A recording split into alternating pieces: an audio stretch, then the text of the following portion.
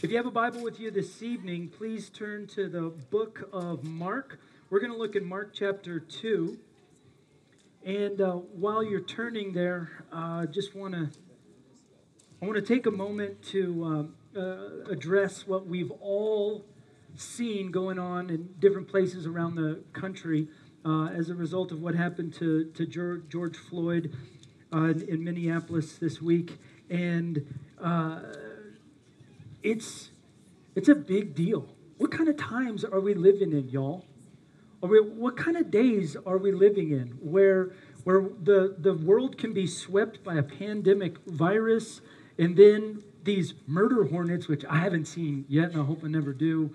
But then what's happening with the violence in Minnesota that's sparking public outcry across the country?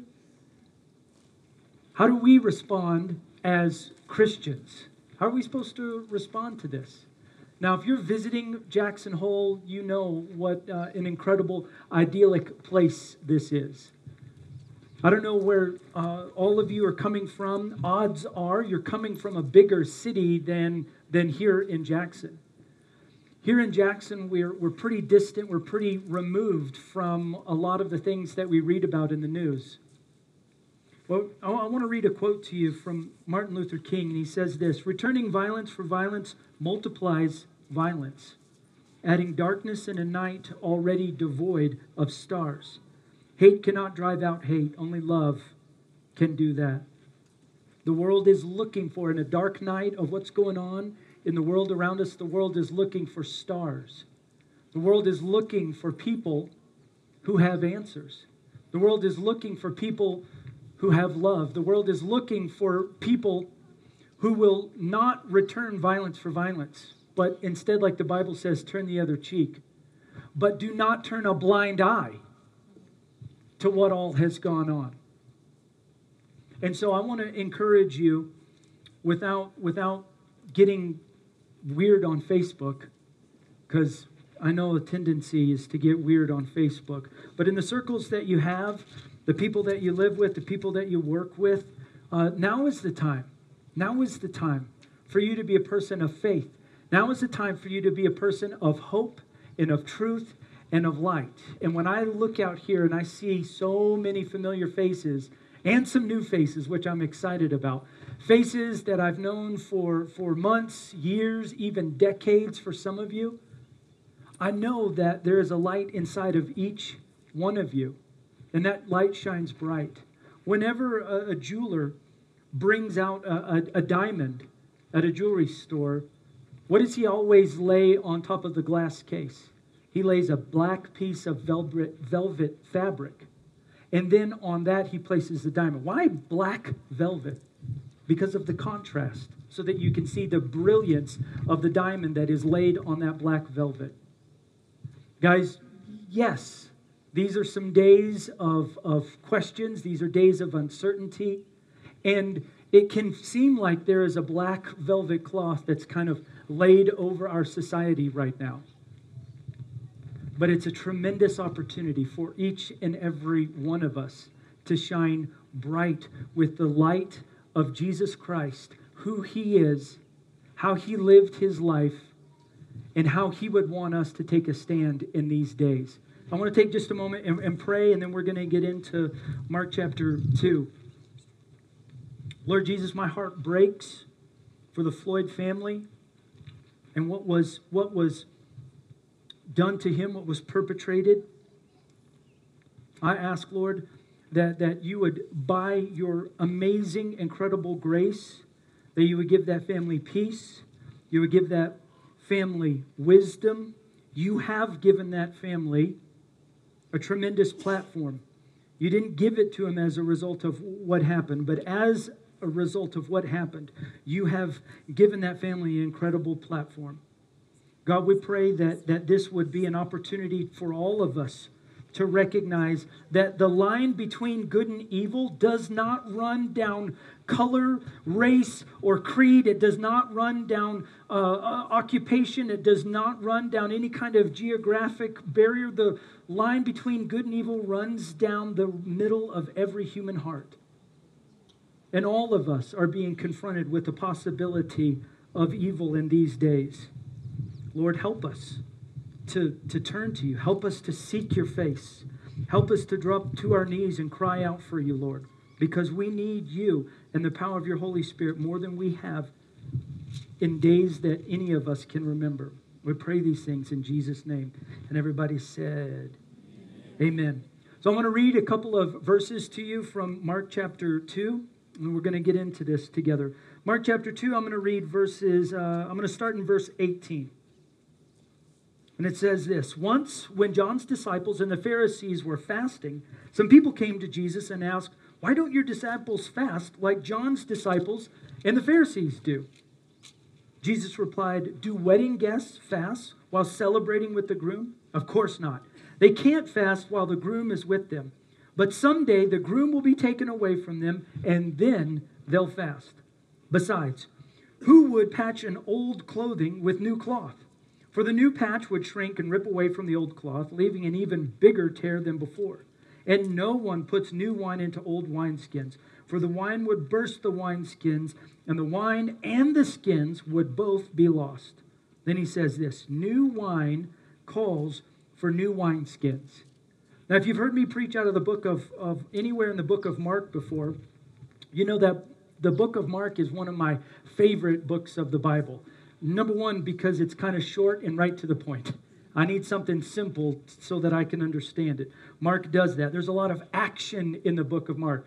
You'll hear that word immediately or suddenly, or you'll hear that word then and then. So it's this book of action. It's like an action movie unfolding moment by moment as Jesus comes to the penultimate experience in the book of Mark, which is the cross, the grave, and the resurrection of Jesus.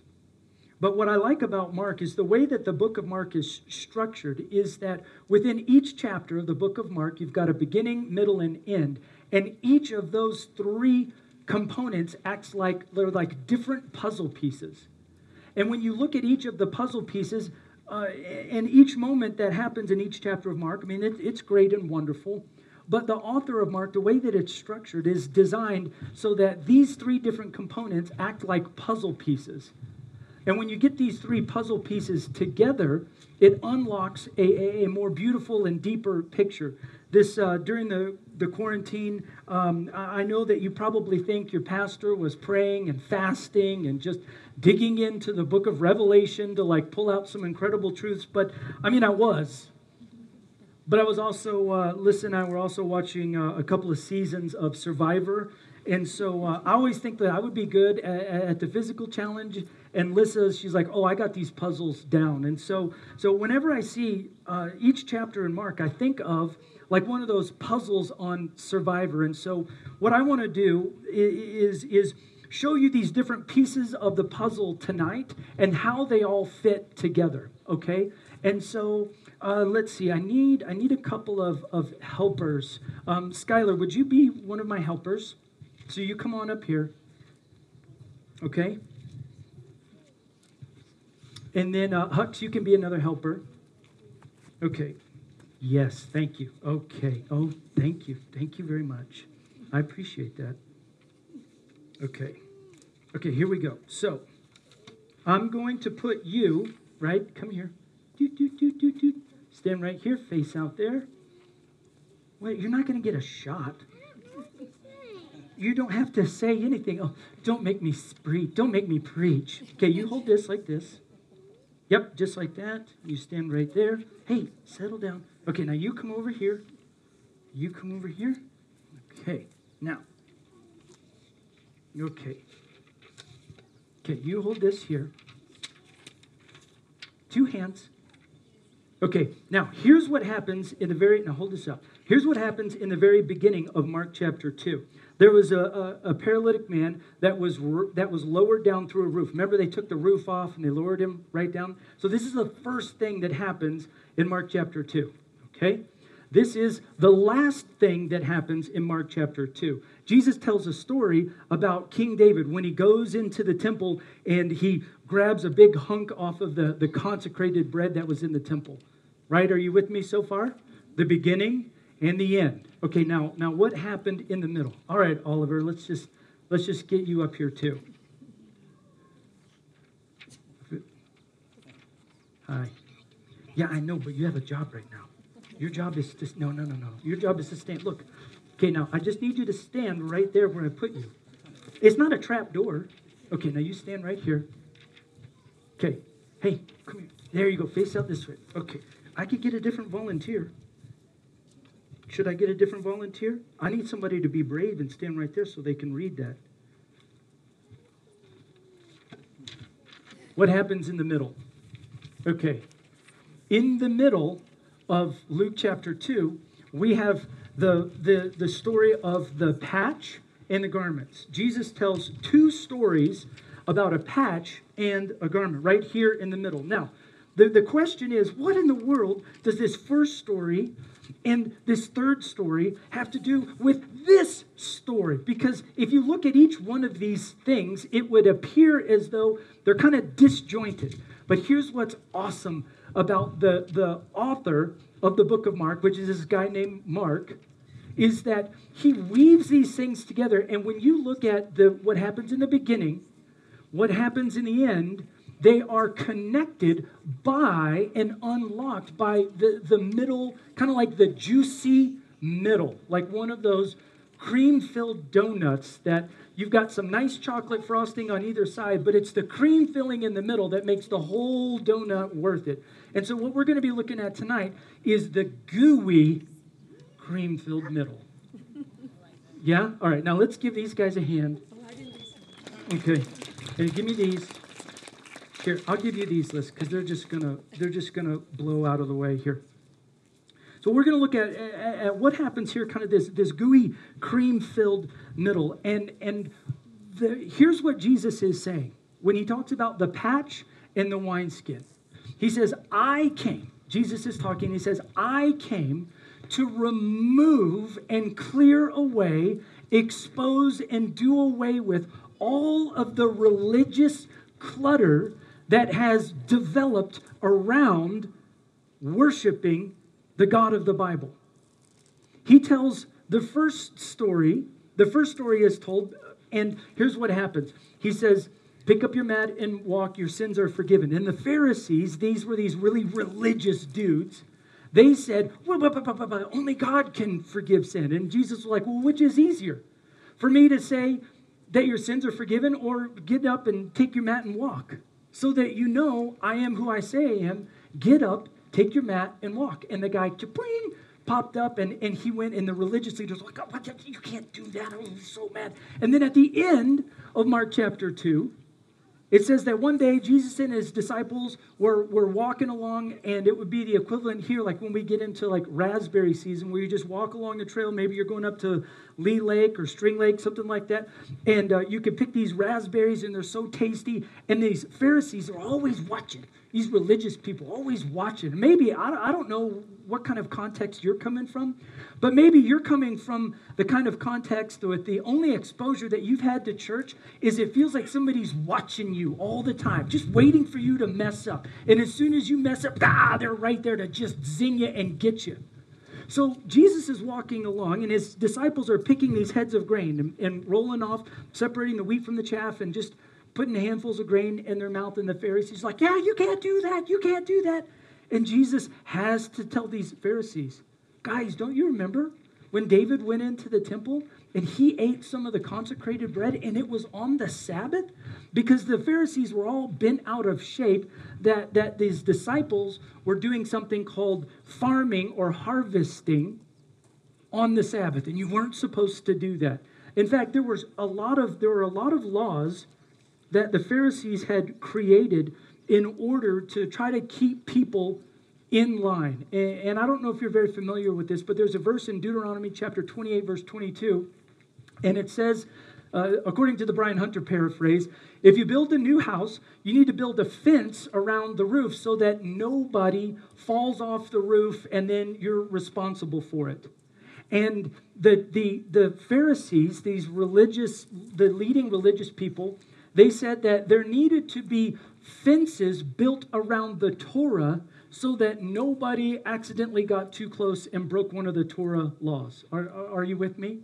And so they're called fence laws. I don't know if you've ever heard of these. Fence laws. And the idea with these fence laws is, let's say that this line right here separating the grass from the concrete, if I'm on this side, I haven't broken the law. Haven't broken the law, haven't broken the law, haven't broken the law. But the moment I step across here, I've broken the law. So the idea is this good intention of these Pharisees were, we're going to set up a fence here, we're going to set up a fence here, and we're going to set up a fence here. And if you obey these things that were totally man-made, then you never would get to the point where you actually break one of God's law. That sounds like a good idea, right? Right. Like, I mean, it would keep me from, if I had to go through this and I had to go through this, it would keep me. In fact, according to Orthodox Judaism, these fence laws got so man-made and so ridiculous that in order to keep somebody from breaking one of the dietary laws, they set up these fence laws that would say, at a meal, you cannot drink milk after you've eaten meat for anywhere from 3 to 6 hours. So if you've had meat, you can't drink any milk for 3 to 6 hours. Otherwise, you're in danger of like getting close to breaking some biblical law. And I can't even tell you what biblical law that would be. These fence laws have just been so crazy. But here's what people have done. Various rabbis have said, okay, there's a way around it so you can have milk with your meal. If you simply remove the tablecloth, it's not as though you're having dinner and it doesn't count as being in the same meal. And so if you eat meat, you can drink milk, but you first have to take off the tablecloth. Does that sound a little odd to anybody? But here's the thing, guys, is that maybe you shake your head and be like, oh, goodness, those silly Orthodox Jewish people and all their little rules. But are we really any different with the religious rules and religious things that we set up that might be well-intentioned but actually remove us further and further and further from relationship, authentic relationship with the God of the Bible? I mean, think about all of the religious things that people have today. For example, it's not church if we don't meet in a building. Or it's not church if I don't get my little name tag. Or I can't worship God unless I say this prayer that's been written out. Church is always on Sunday. If it's not on Sunday, it's not church. And I know that, at least for me, this whole virus thing has just kind of crumpled up all of these little fence laws that I've built in my own heart and just completely done away with them. When you look at Mark chapter 2, the whole point of Mark chapter 2 is that Jesus, the man from Nazareth, as a person, came to tear down all of those fences, to remove the barrier of religious obligation and all this stuff like, well, you're supposed to do this, you're not supposed to do this, and God's just this big judge up in the sky waiting to like zap you because he knows what you've done. What's funny is like, you know what you've done too. And I usually feel like you're a much better person at being hard on yourself than, you don't need a church or a preacher or some religious figure to wag their finger at you. You know how you've messed up. You know how you've blown it. We don't need all of these fences to like, well, I'm a good person if I can just stay back here and I just stay back here. The whole point of Mark chapter 2 was for Jesus to say, enough of all of this religious stuff. It's just me. It's just me. If you just come to me, forget about all this other religious stuff. If you just come to me, I've got healing for you. I've got forgiveness for you. I've got wholeness for you. I've got deliverance for you. I've got peace for you. I've got wisdom for you. I've got answers for you. I've got salvation for you. I've got purpose and meaning for your life. Not just what you make of it, but something that will add substance and value to your life. And then he goes right in the middle, that key piece of the puzzle. Remember, y'all? I said that he gave two stories. One was sewing a new patch of fabric on an old garment with tears. I had a pair of Carhartts when I was working construction, and those things were like my favorite pants of all times. And I wore out the knees, I wore out the back pockets, and Lisa would say, hey, do you want me to get you a new pair? And I was like, no. Like, these Carhartts are just getting broken in. And you know, if you've ever had those double-fronted Carhartts, you know, they walk around like you're wearing 2x4s for about the first year and a half. Then, once they get broken in, then, oh man, they're good for like 15 more years. Now, I can tell who has bought their first pair of Carhartt pants because they're about this short. When you buy that first pair of Carhartts and you're like, man, I got to wash these things, they just shrink up. You know the pros get them like 3 inches longer than they actually need because they're going to shrink. But Lisa would ask, do you want me to patch these up? And I was like, no. They're just like, they're finally getting worn in, and they could take the mileage. The second thing that Jesus said is he talks about wine in wineskins. And he says this. He says, besides, and no one puts new wine into old wineskins, for the wine would burst the wineskins, and the wine and the skins would both be lost. New wine calls for new wineskins. Jesus has come to clear the clutter of these different fence laws and religious obligations that we impose upon ourselves and upon the church. And he also says, I don't want you to hold on to the old at the expense of the new. Let me say that again. Jesus is telling us, I don't want you to hold on to these old religious ways, these old ways that you thought you needed to behave when it comes to earning right standing with God.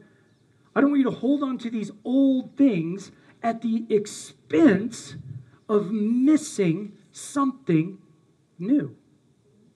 And that's exactly what Jesus was telling us in these two little passages right here. And I just want to share with you tonight that I don't know about what you've been doing with your time. You obviously know I've been watching a good bit of Survivor. But I've also been praying about, like, Lord, what are you doing during this season? This is now 12 weeks that Tribe hasn't been able to meet traditionally. Last week was the very first time that we were able to gather like this in a corporate service. We're going to be gathering just like this every Sunday at 5:30 for the next couple of weeks until June 21st. And then we're going to let you know what we're going to be doing after June 21st.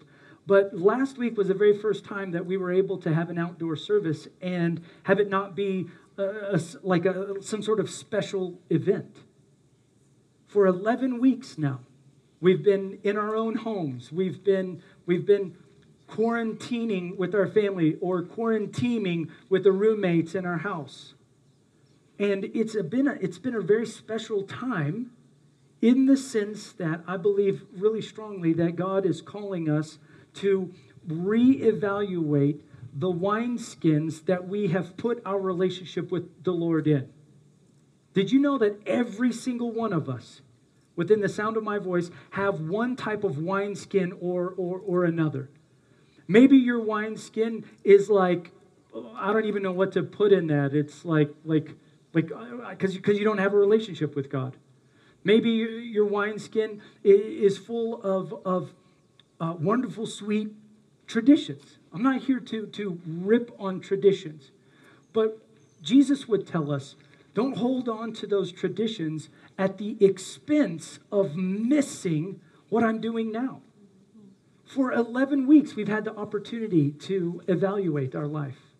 For 11 weeks, we've had the opportunity, time that we would have spent watching sports games or going to Disneyland, like it's all been closed, going to Vegas, it's all shut down. Maybe some of you have made the most of that time. But Jesus is asking us to really consider the wineskins that we've had. So this is my wineskin, and it's full of like Kool-Aid or whatever. But we all have a wineskin, and in that wineskin are different traditions and things that we hold on to. And here's what God is saying. If you take the new wine of what I'm doing, the Spirit of God would say to you, and you try to put it into these old wineskins, according to the story that Jesus just read, what would happen? He says that the new wine would go into these old wineskins, and the wineskin would burst, and then you'd lose the wine, and the wineskin would be ruined. Jesus says, you got to have new wineskin for the new wine that I'm going to be pouring out. Now, let me tell you something as your pastor. These last 11 weeks have been an opportunity for us to fashion and develop a new wineskin. Because I'm telling you, new wine is coming. What did that old wineskin look like? Maybe it was the structure, maybe it was the format. Guys, that has been wiped off the map, at least for the foreseeable future. We could meet indoors, but there's not a place big enough for all of us to have social distance and fit all of us in. The format, the structure that we've been used to for as long as any of us can remember of going to church, that's over for the foreseeable future, if not for a long, long time. When we try to take the new wine of what Jesus wants to do in our hearts and in our lives and on planet Earth, and we try to squeeze it into old wineskins, guys, we lose out twice. Not only does our old way of doing it all of a sudden not fit, but the new wine that he wants to pour into our lives and into our hearts will spill out on the ground and be of no use and of no value. So what does the new wineskin look like? The new wineskin right now looks exactly like this. When you leave today, will you be able to check the box and say, I went to church? Or does that just not fit? The new wineskin looks like pressing into authentic relationship with Jesus. When you could just be religious and wear that mask of personality and come in and say hi and how you doing? How you doing, brother? Good, brother. How you doing, brother? Good, brother. Good to see you, brother. You have a good weekend on the lake, brother? Sorry, I don't know why I'm using a southern accent. Please don't hold offense to that. Sorry, brother. What does that old wineskin look like? It looks like we could get away with a lot of fake stuff. What does the new wineskin look like? Well, the new wineskin looks partly like this. We're going to have to adapt. We're going to have to be flexible. We're going to have to, instead of waiting for the pastor to preach some good message to you, like live and in person, you get to shake his hand after the service, like those days have been gone for the last 11 weeks.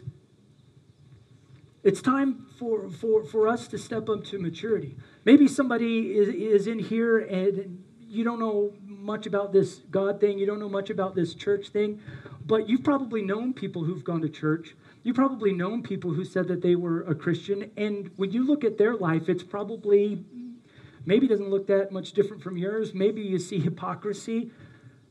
Though the days of religious Christianity are coming to its death. And what will take its place is real, authentic, power-filled Christianity. So if you're here and you're just checking out all this God stuff, and you've all you know of a relationship with the Lord is maybe what you've seen in a person and they haven't been perfect. Well, they haven't been perfect because they're not perfect. But I'll tell you who is. Jesus is perfect. And when you put your eyes on him instead of any kind of religious tradition, I promise you that he has answers for you. And he has hope for you. And he has healing for you. He has a plan for you. What do these new wineskins look like? Well, I'll tell you one of the ways that they look, not only just like this, but also, yesterday I was spending some time with a pastor in Minnesota. He lives in Minneapolis. And we were talking about, well, how are you guys meeting? Are you doing a live stream? How's that going? And he said, we have been doing a live stream. We've been meeting in people's homes to watch church. But since all this violence has broken out, he goes, my church has done something incredible and all on their own. They'll pray, they'll gather in different homes and they'll pray at night for peace and safety. And they pray all night. And then in the morning, They get up and they go out into the streets with brooms and trash bags and trash cans, and they scrub graffiti off of walls. They clean up trash and garbage in their neighborhood. They look for people that have been beaten up and cast aside, and they love on those people. They get medical care for people that are out. They help families that have lost either businesses or like cars on the street, help them get their insurance stuff lined up.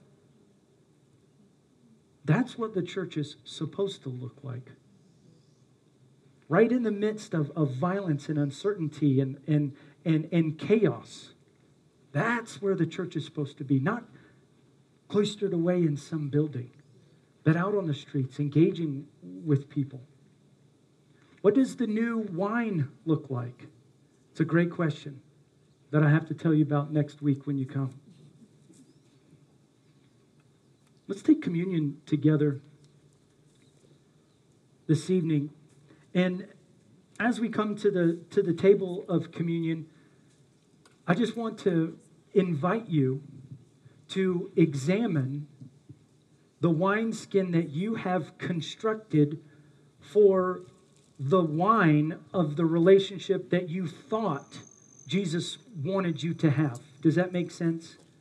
This idea of just a religious, church-going relationship with Him. He longs for so much more. In fact, when you read all of Mark chapter 2, that's what He's trying to get at, y'all. He's trying to get at, you gotta set aside all of those religious, man-made traditions. And now Jesus is saying, I am here. And my whole purpose for me being here is for you to press into the authentic and to the real. People who are looking to just check a box by attending a church service, it's hard to do right here. You can't. Your wineskin is just disintegrating right in front of you.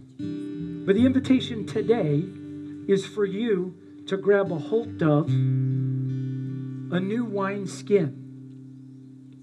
Because as I mentioned before, Jesus is about to do something amazing around planet Earth that looks like new wine being poured out. The question is, will your wineskin, the wineskin of your life and your expectations of what you think church is, what you think a relationship with Jesus is,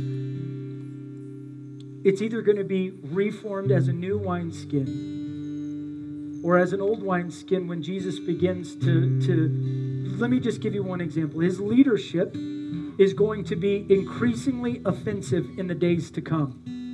What? Jesus offensive? Oh, yeah, man. And here's how Jesus will offend you. He's going to challenge what you think you know of Him. He's going to challenge how you engage with Him. Remember last week I talked about different places where we can have an encounter with God, in the sabotage and in the squeezing. Well, I don't want my life to be squeezed. Well, that's where the opportunity for encounter is. That's where His leadership has the potential to be offensive to you if you're just holding on to this old wineskin. Does that make sense? Next week, we're going to talk a little bit more about what does this new wine look like? What is God doing on planet Earth right now in these days, and especially in the days to come? You need to know, and we can know from His Word. And so today, as we come to the table of communion, I just want to invite you to consider the wineskin that you've constructed of what you think containing a relationship with Jesus looks like. And I want to challenge you to invite the Holy Spirit to ask Him to evaluate your wineskin. The wineskin of your heart. Can it handle what He's doing in the earth in these days? I heard that, amen. So the Bible records that on the night that Jesus was crucified, He met with His disciples in an upper room where they were celebrating the Passover meal. What's awesome about celebrating communion today is this is 50 days after Passover, which is known in the church as Pentecost. And Pentecost is celebrated in Acts chapter 2, where the Holy Spirit is given to the church and continues to be active in the church. And so today, as we celebrate communion, not only are we evaluating the wineskin of our hearts, but we're also thankful, Holy Spirit, that you were given to man on Pentecost, 50 days after Easter. The Bible records that Jesus took bread, he blessed it, and then he broke it. He gave it to his disciples and said, "Take and eat. This is my body, which is broken for you." Then the Bible records that after the meal, Jesus took another cup of wine. This is the marriage cup. And he gave it to his disciples and he said, "Take and drink. This is my blood, which has been poured out for you." And it ratifies or confirms a new covenant between my life's blood and God the Father. If you look throughout the Bible, all covenants were confirmed or ratified by the shedding of blood. The shedding of blood has to do with the weight and the seriousness of the covenant. And when Jesus shed his blood on the cross, not only was it for the forgiveness of our sins, not just him saying, "Oh, Lord, forgive them of their sin," but blood actually had to be shed. That's why the book of Leviticus makes such a big deal out of the book, this idea of concept of blood. In Leviticus, the Bible says that for the life of any living thing is in the blood. And then he goes on to say, "Don't drink the blood." Besides, that's gross, y'all. But Jesus tells us, when we come to this table of communion, that symbolically, when we partake of the cup and we partake of the bread, we are partaking of his body and his blood. That signifies that we remember that we are people of the covenant as well, the new covenant. This is the cup of salvation. This is the cup of redemption. This is the cup of eternal life. This is the cup of the Lord. Then he said, "I'll not drink again of this fruit of the vine until I drink it anew with you in my Father's kingdom." And how great is it that today, together, we can celebrate communion together. For I see so many faces that I've only seen by screen for weeks and weeks, and here we are being able to celebrate communion together again. Father, I ask that you would perform a miracle right here.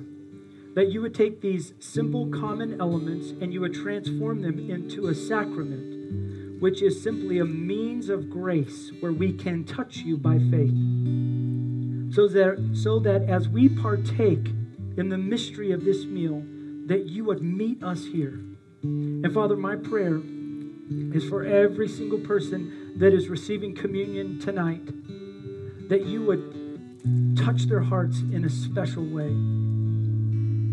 That Holy Spirit, you would be gentle, you would be clear, and you would examine the wineskin of a relationship that we've created, that we try to put you in. And I can't say this prayer for everybody, but I can certainly say this prayer for me. Lord, I'm so ready for a brand new wineskin because I cannot wait for the new wine of your Spirit that's going to be poured out globally on planet Earth. We pray these things in Jesus' name. And everybody said, amen. So the way that we're partaking of communion tonight is through these individual servings. And with your family, if you want to huddle up, if you want to pray, you guys can pray. Just huddle up, have a little moment together. And then you can take the bread, and then you can take the cup. And I pray that the Lord would bless you this evening as you're partaking of communion.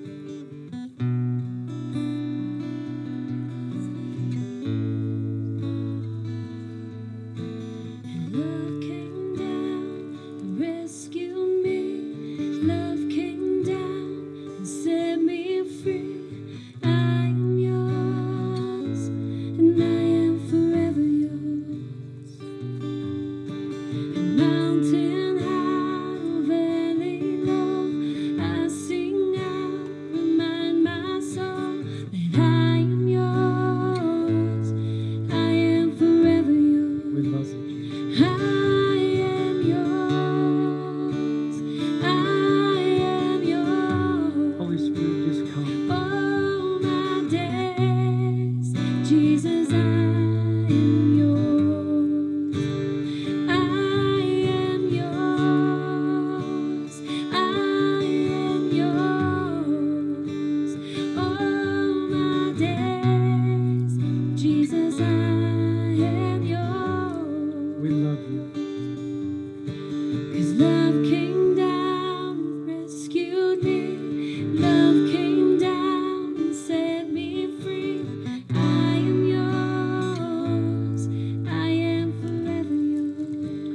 So let me just share a picture with you just really quick. While we were celebrating communion together, I feel like the Lord put a picture on my heart. He reminded me of something that happened many years ago. My wife Lissa and I, we were leading a trip to Egypt, and we were in Cairo for a number of days, and then we rode the train up to Alex. And while we were in Alexandria, we got to go down to the beach one day, and it was a beautiful beach, except it was filled with like trash and garbage and stuff. And I went out into the water first because it looked like the waves were breaking really weird, and about 6 inches off of where the waves were breaking, the beach dropped off, so it got really deep really fast. But there was this really crazy rip current that if you got in up to your knees, it was almost strong enough to just rip you off of your feet and take you sideways down the beach. And I feel like in this moment the Lord is showing me a picture of that maybe there's somebody here, and in their heart they can sense that the presence of God is in this place. Not that you can acknowledge it with your thinker, but there's something happening down in your knower that like, oh, something's going on here in my, oh. Well, that's just the presence of the Holy Spirit drawing close to you tonight. And the picture that I saw is that you've put your foot out into the water a little bit, but you can feel it pulling you. The rip current of the Mediterranean right there in Alexandria was pretty dangerous. It would have taken us for a ride had we got out into the water very deep. But let me tell you something. When you feel that pull as you just touch with your little toe into the stream of the river of God, I understand that there's a powerful pull there, and I understand that you might not know what's going on in your heart right now. But can I tell you, being in the current is the safest possible place for your entire life. I know that to step foot, even just 1 foot in, means that you have to leave some things behind. Maybe it's some religious things that you've held on to. Maybe it's some hurts and pains. Maybe it's some sin in your life. But I promise, anything that you let go of to step foot in that current, God is going to meet you. Because He loves you and He's crazy about you. You've heard me say this before, but did you know that your picture is on His refrigerator at His house in heaven? So let's take just a minute more. Let's just step into that current and allow the Holy Spirit to just love on us for just a moment. Lord Jesus, I command a blessing over my tribe fam. God, I ask that you would protect their finances, protect their health, protect their relationship, protect their family. Lord, on this day of Pentecost, just fill them afresh with your Holy Spirit, Lord, so that we can be bright lights in the midst of a dark night, a world that needs truth and love and answers, Lord. Here we are, send us. We pray these things in Jesus' name, the strong Son of God. And everybody said, amen. I love you guys so very much. I want you to have a great week. Remember, tough times don't last. Tough people do. You got this.